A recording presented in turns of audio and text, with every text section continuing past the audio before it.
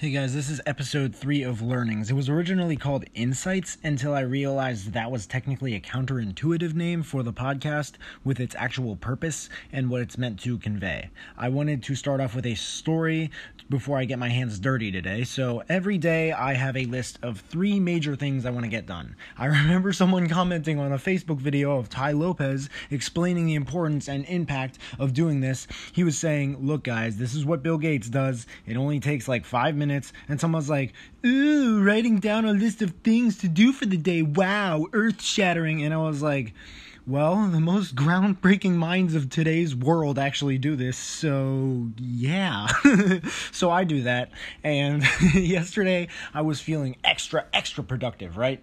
I was just in the zone. My big 3 list of things was to make a new beat, get my engine checked out for my car, and hit up a shitload of producers who got their music accepted from music sharing YouTube channels with a subscriber range of 500,000 to 15 million. I only got the last of those 3 done because everything was going perfectly until all of a sudden my computer stops charging. And my charger doesn't seem to be working. So what the fuck do? I look it up and spend 20 minutes in a state of semi-panic trying to figure it out. Then I drive to Walmart on an extremely tight schedule to get a little electronics screwdriver kit thing, and I come back to open the back of the laptop. As it turns out, I was able to take off the back and open it up, but all the videos I was looking at seemed to be using a totally different, older, slower, smaller, less expensive version of my MacBook. This drove me insane. I went to the last resort and just called Apple support. that rhymed. I should be a rapper. They basically told me to go suck shit for a day and a half, and while I wait for the next open appointment at the nearest Apple store, which by the way is located in either the first or second largest mall in either the country or the world, King of Prussia. So that was fucked. But I ended up having a super productive day because I just ended up doing a bunch of administrative work on my phone and doing a bunch of planning. I finished listening to Gary V's Crushing It, which was great, and my engine, I had to wait 3 to 4 hours to have checked. I went back to the auto place, and they were like, yeah, we can't find out what's wrong with it because, there's no signal. And I'm like, what? How? I've been driving with that engine signal for the last week. And they're like, yeah, it probably turned off because you're here. And I was like, well, fuck. I guess I'll come back when I see it again. But yeah, I hit up a lot of people and got updated on a ton of networking. It was a very productive day because you can either let all of that bullshit get to you or work on the most important, valuable alternative no matter what that is. I have evaluated what I could have done differently in those situations, and I don't think the list is very long, but the only way to get through it for sure is to keep it in the back of my mind while I hammer the fuck out of everything else and just move on. So since I don't have my computer, I'm just going to wing the choices today. I take notes on a total of 3 or 4 self-educational, YouTube videos and offer lots of my own personal commentary along the way, so that's what's up. Video number 1 is Become Obsessed with Success. Tony Robbins, Top 10 Rules, Evan Carmichael. Tony Robbins doesn't really need an introduction at this point. I talk about him and Evan Carmichael quite a bit here. The content they both put out is dope. By the way, I'm gonna veer off the track like Gary Vee says in his audiobooks because he hates read, and there's nothing wrong with it. Everybody has their preferences and stuff. He hates reading, but I don't really. I'm starting to notice patterns of different channels and stuff like that I'm getting my content from. I don't really like that. I also am starting to notice patterns regarding where I'm, the types of things that I'm putting content out about, and I don't really like that much either because I want it to be rather focused, but at the same time I don't want it to be the type of stuff that people are like, oh, he's going to talk about this again? Ugh. So I want it to be a little bit more organized, but even if it's not that, focused, but yeah, so focus. And things like, I don't want to seem like I'm really, I don't want to be, come across as, I'm, copying, Evan Carmichael's ideas, because I am kind of just, writing down all of Tony's 10 rules. But, again, that's part of the whole commentary thing, and a lot of the value in my commentary comes from all the fucking, all the time that I spend listening to audiobooks anyway. So let's get back to that. Fulfillment is an art, and success without it is the ultimate failure. There's so many millionaires and multi-billionaires calling up Tony because they're depressed and can't tell anybody else. Robin Williams was a master of achievement, right? But he hung himself because he made everybody happy but himself. So you are not limited to one state. This is why my top three recommendations for books, there's one about fulfillment, The Power of Now by Eckhart Tolle, one about getting shit done, the achievement side of things, the 10X Rule by Grant Cardone, and one about the lines between the two and where they meet and beyond, which is Think and Grow Rich by Napoleon Hill. I want everybody to live an extraordinary life, and according to Tony, that entails a balance between the two. Everyone has their own, but that state of flow in it is where all of the magic seems to happen consistently and massively for such a select few people, and wonder what their secret is. And they might not even know how to explain it, but that might be because maybe it's just natural for them. But yeah, Tony worked as a janitor and did not go to college. He also had 7 or 8 fathers growing up. He was the oldest child in his family, and his mom was a highly abusive alcoholic. There was a point where he spent 7 years trying to read a book a day, and he managed to read, I think, 700 books or something in that time span, and he stressed the importance of reading books. I do this often when I talk to people about them. He says it just like I say. I suppose great minds think alike. Honestly. That a book is like a compressed, organized set of principles and ideas that gather through a week's, months, years, decades time. It's like compressed life, compressed time, and compressed experience. You can learn from other people's, and you get to download that into your consciousness, and that's extremely fucking powerful. It's different when you only learn from your own experiences. It's painful, it's slow, and of course, by the way, I'm going to veer to the side. It's important to obviously apply what you're learning, but it's also important to learn a lot. Tony says that you have to own your business. This is a huge one for me. I'm still working on it. I'm always working on it. I'd like to really dive into it because with my personality, being nice to people and spending my time caring for them is an investment I feel like I can't afford. I love humanity. My overarching goals will show that, but the more micro you get with me, the less I seem to give a shit about you, unless I'm in that place where I'm just shooting value at you and I got you cornered to a place where there's nothing bad you can possibly get out of it, like a consultation. And it's so very weird and difficult with this, and I don't like it.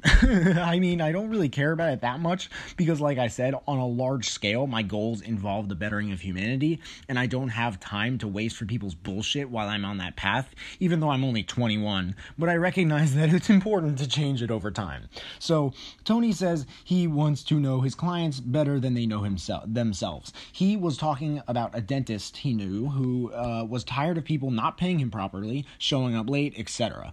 So one day he decided he's going to let go of half his clients and only do business with people he personally likes. He said he'll have them come in for a cup of coffee, discuss what's going on in their lives and how he can offer value to it, their health, the way they look and feel, their vitality. And he said they will never be delayed in the waiting room for any longer than 5 minutes ever. He said he requires that they show up on time, and in return they pay him on time in return, and also in return, with 6 months of working with him, he expects them to have 2 referrals ready for him so he can help those referrals as well. He put more time into these people and dropped all those other people, stopped focusing on the marketing and shit, and quadrupled his income and dropped spending costs by over 60%. You gotta set boundaries for yourself, and I do too, so you and I gotta let go of these people who cause headaches, which I think is a nugget of gold, and I'm really excited to get more shit going on with my beats and such so I can start charging for consultations and whatnot, I suppose. So I'm more comfortable. I'm more comfortable doing that. Everything is impossible until someone does it. Success is 80% psychology and 20% mechanics. If you can divorce the story of your limitations and marry the truth of your unlimited capacity, then the whole game changes. Be obsessed with value. If you want to build wealth, you need to become more valuable. And that involves so many things, but learning and focus, in my opinion, are the main two. a lot of things you decide to go for and actually go for and don't take for granted, especially after you finally get them, are the ones that you continually seem to focus on. You can get further than people in a very short period of time who have been in your industry for decades just by relentlessly focusing on what you do. Just look at Elon Musk. The next rule of success kind of contradicts the last one. You have to diversify. If you don't, the basket you put all your eggs into could collapse. It could collapse in a day. Apparently, Tony owns 31 different companies, but like this whole diversify thing is as important as it does consist of controversy. People like Grant Cardone and Ty Lopez will actually argue that Ty Lopez, it doesn't really seem like this, but I mean, I don't really know. They argue that diversity creates riches while focus is what creates wealth. I mean, like look at Facebook, look at Amazon. That just kind of makes sense. So focus creates wealth. What else? Deep wells over shallow pools. And till this point, that's kind of what Tony's been saying. Life-work balance is an illusion. Do life-work integration. Jeff Bezos says to do work-life. What the fuck? Life-work. Okay, work-life balance is an illusion. Do work-life integration. Jeff Bezos says to do work-life harmony. It's important to maybe tie your mission in with people who you love. That's dope. You'll accomplish 1,000,000 times more unless you say it's a sacrifice. You gotta live with that mission, put the work and the life together, but really only if you love it all. Sometimes coincidences are great because we know we created them.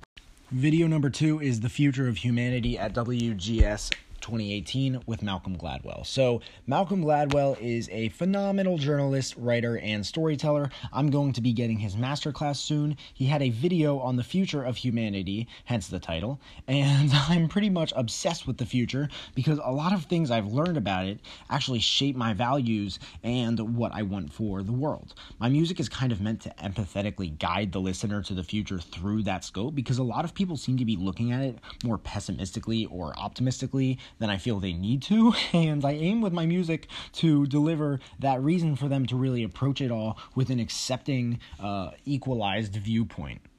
Gladwell wanted to stress about the government and what they do and how we all seem to feel about them and how this has all seemed to change in the last few hundred years. In the 18 and 1900s, they were supposed to be providing security to us, to enforce the law, and to protect us from various unforeseen events. That set of expectations has been around for a long fucking time, but now there's a shift in what people want and need from the government. I'm super passionate about stuff like this. A fundamental issue with today's society is the fact that so many people don't know the difference between a puzzle and a mystery. Most of them think the greatest ones are puzzles. That used to be true. Not anymore. Now there's too much information to put all the pieces together. Now you have to find the right information, and the most effective institutions like universities and shit clearly are no longer as effective as they were before with doing this. They're struggling with the transition between the common puzzle and the common mystery. A while ago, you'd go to the doctor for a cancer diagnosis, for example, and they're like, yeah, you got a tumor, we got to do surgery or some shit. Now they got to do a really long series of tests to figure it all out. There's almost nothing in common between those two processes. Before, the doctor would have to just collect information and hack it to thin slice and be like, okay, here it is, here's the problem and solution. Now they gotta analyze the data. A doctor used to have technical practices, now they have social ones. Take, for instance, schools. This shit is just very classic Malcolm Gladwell stuff at its finest. He just looks at the impenetrable facts of life, and he's like, look, you can't phase this. It's impossible. You gotta suck it up, and here's why. Then he just explains more important shit, and so on. Now, he says an excellent performing teacher teaches kids 1.5 times in 1 year what they would teach if they were just above average.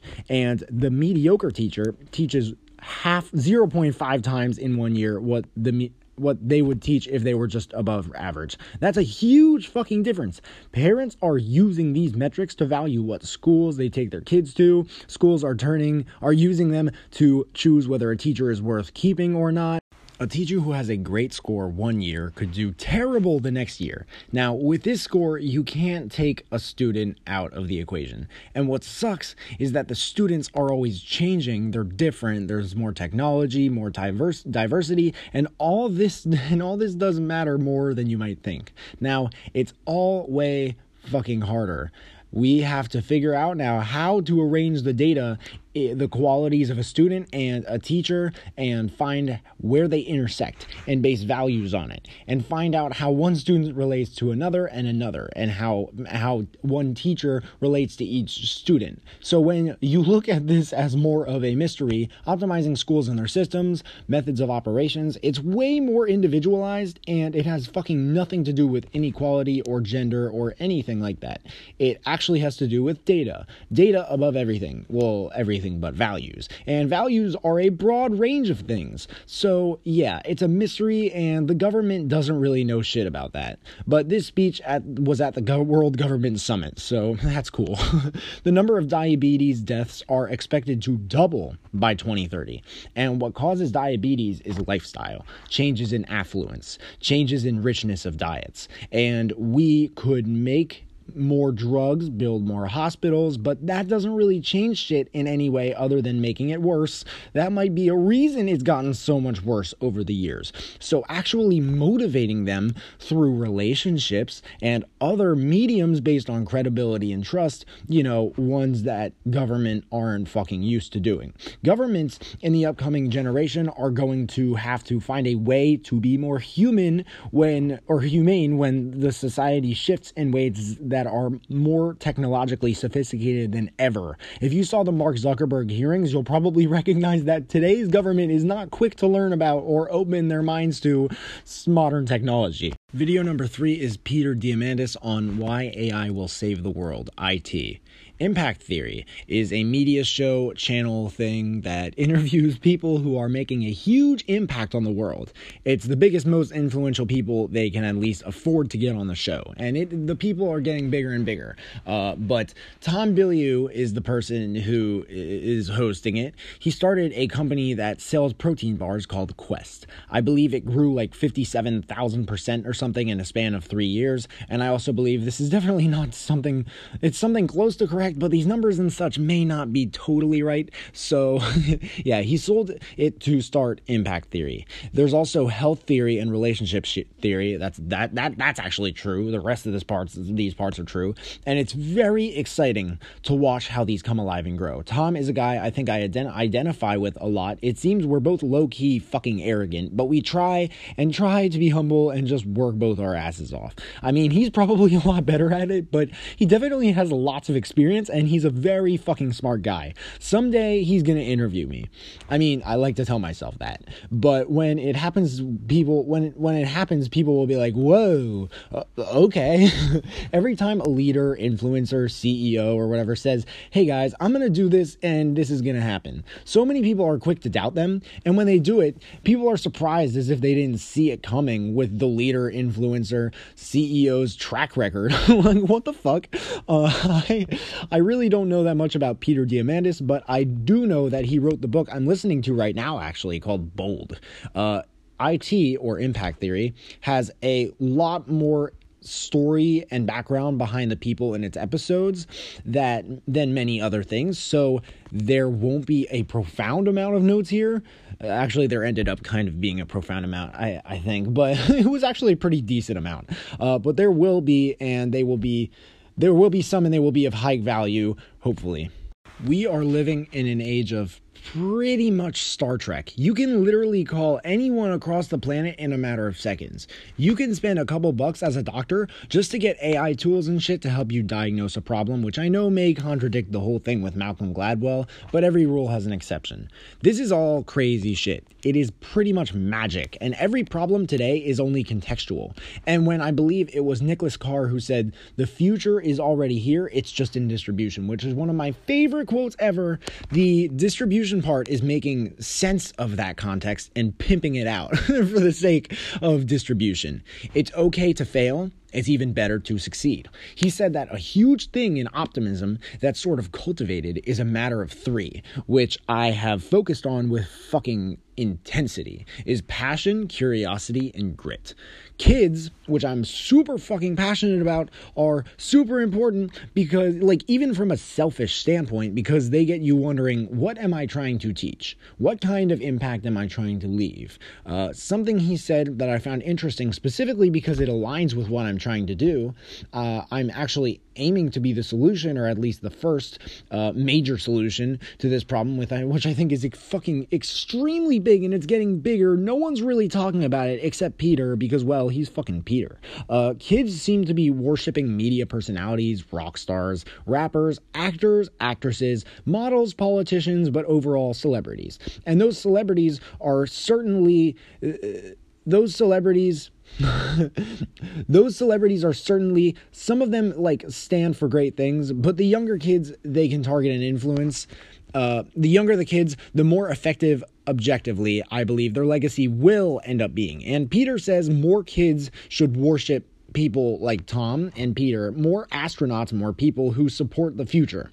If I'm not earning the support of kids, that's just not cool, because kids are something that don't understand themselves or us, and we have that power over them. But the power they have over us is emotional, and they leverage it to get what they want via their parents, who have buying power, aka market power. In a world where you can create anything, money has no value. Certain animals like sharks and turtles are reported to live several hundred-year lifespans. If they can do it, why can't we? I mean, with the way everything's progressing, you may live longer than you're expecting to. Apparently, it's becoming harder and harder to write hardcore sci-fi novels because the things we used to see as sci-fi are now becoming so real, like, that what the fuck. Peter says that everything is becoming demonetized. The phone will soon be your teacher and doctor for free. We are going to give up car ownership for like 10% of the cost.